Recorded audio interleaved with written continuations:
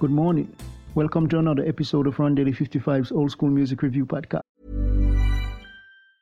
Hey, I'm Ryan Reynolds. Recently, I asked Mint Mobile's legal team if big wireless companies are allowed to raise prices due to inflation. They said yes. And then when I asked if raising prices technically violates those onerous two-year contracts, they said, "What the f*** are you talking about, you insane Hollywood ass?" So to recap, we're cutting the price of Mint Unlimited from $30 a month to just $15 a month. Give it a try at mintmobile.com/switch. $45 up front for 3 months plus taxes and fees. Promo rate for new customers for limited time. Unlimited more than 40 gigabytes per month. Slows full terms at mintmobile.com. This morning it's about the jazz greats, and I'll feature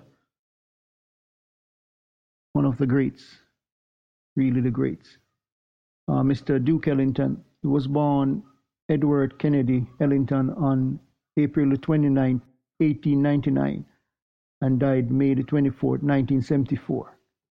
The man who wrote over 1,000 compositions, the composer, pianist, and big band leader, Mr. Duke Ellington, had a 50-year-long dance with most genre of music and can be called a pillar of jazz.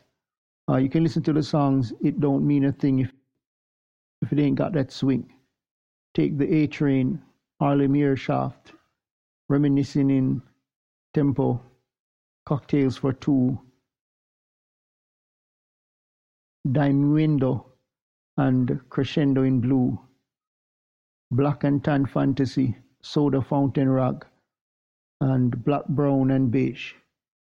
Really was a part of that early jazz, being active from 1914 to 1974 as a band leader, pianist, and composer. He is known for the genres orchestral jazz, swing, and big band. He originated in Washington, D.C. in the U.S., and he's associated with most of the artists in the jazz genre in the early years, right up to the 1970s. So until next time, hope you have a great day. Remember, God loves you. Jesus is the only way.